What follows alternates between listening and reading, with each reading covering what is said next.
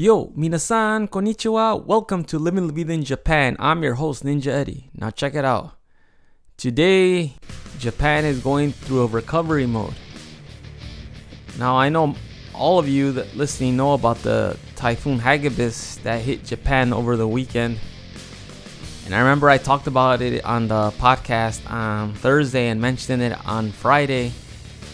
You know, how severe it may or may not be. I know it was being compared to the typhoon of 1958 that when it hit Osaka. And I've seen the pictures and the devastation it has caused, and my heart goes out to all of you that are listening right now. I actually have family in the affected areas, and the crazy thing is some of the relatives would send videos of what was going down at the moment the typhoon hit, and it was just crazy to see the sky turn purple. And then the typhoon hit. I don't know the exact figures of how much damage was done by the typhoon. Those are not available at the moment. All I know is that at the moment Japan has sent over 100,000 workers and over 40 people have been killed, and the number continues to rise as the search continues. Japan right now is on a race against time because I know many people are probably stuck in their homes on the second floors and are waiting patiently to be rescued. Hopefully everyone is rescued and brought to safety. If you are one of those people that are listening right now that were affected by the typhoon or have some stories that happened, please send me a message. You could send me a message at livinglavidainjapan@gmail.com or just send me a voice message on my podcast. I will get it. It reminds me a lot of the feeling that I felt last year when I was affected by the flood that happened in 2018 in July. I remember the visuals I saw on television, and I remember, like I said, the story, how I felt powerless. There's nothing I could do. It was just a waiting game. But there is one thing that I do know about Japan is that they're very efficient.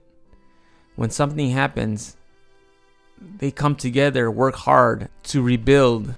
I remember on Saturday, it was very windy where I was at, but like I said, I was nowhere near the typhoon. And I remember I was constantly looking for news on what was going down at the moment. I remember I just wanted to find out what was happening in real time. As I said, I had family in Nagoya, Shizuoka area, and Sendai, and I got updates from them, and it wasn't looking good. But at least I know they're safe, and I hope all of you are in a safe place right now too, as well, if you're listening. I wish I had answers of what happens next. I really don't know. It's one of those, let's sit and wait and see what happens, because as I said, the numbers continue to grow with the amount of people missing and the death tolls and all that and the damage. But one thing is certain, is that Japan will rebuild itself. So please don't lose hope.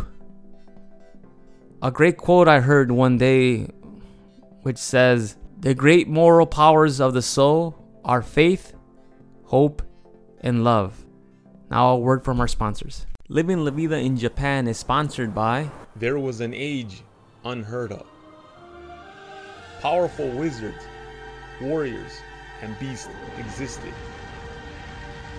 And then came Dario, destined to find the Tsar and be ruler of Hirus. But every quest has its challenges. Now, I will tell thee of his adventures. Let me tell you about Shield of Honor, The Secret of the Tsar. Buy it today. Available on Amazon, iBooks, Barnes & Nobles, and many other retailers. Click on the link below.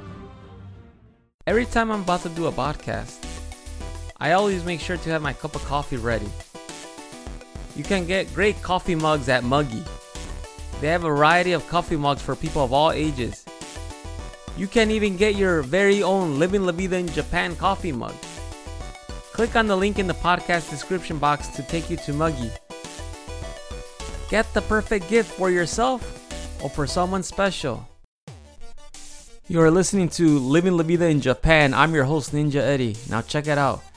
Today I also went to the speech contest, as I said that I was going to do. I was shooting the documentary with the high school girl that I'm shooting the documentary with. And let me tell you, I'm not going to tell you the results because I don't want to ruin the documentary, but it was really good. She did very well. I was very proud of her.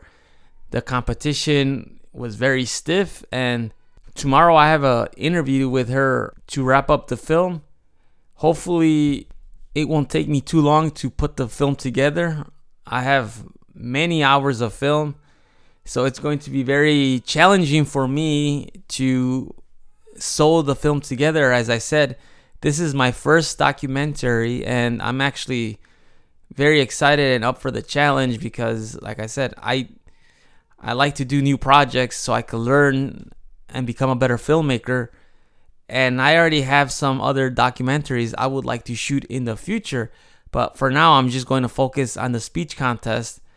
Hopefully I could get it into some festivals and learn from the experience. But as I said, it's out of my hands documentary because it's real life. I don't have control. I could write a perfectly good script, but usually it's not going to go as planned, which is okay because that makes the film more interesting. It's a curveball.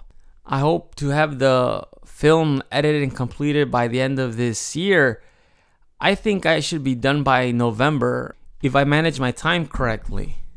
And also, I'd like to send a shout out to some of the listeners that have messaged me and given me feedback on the podcast.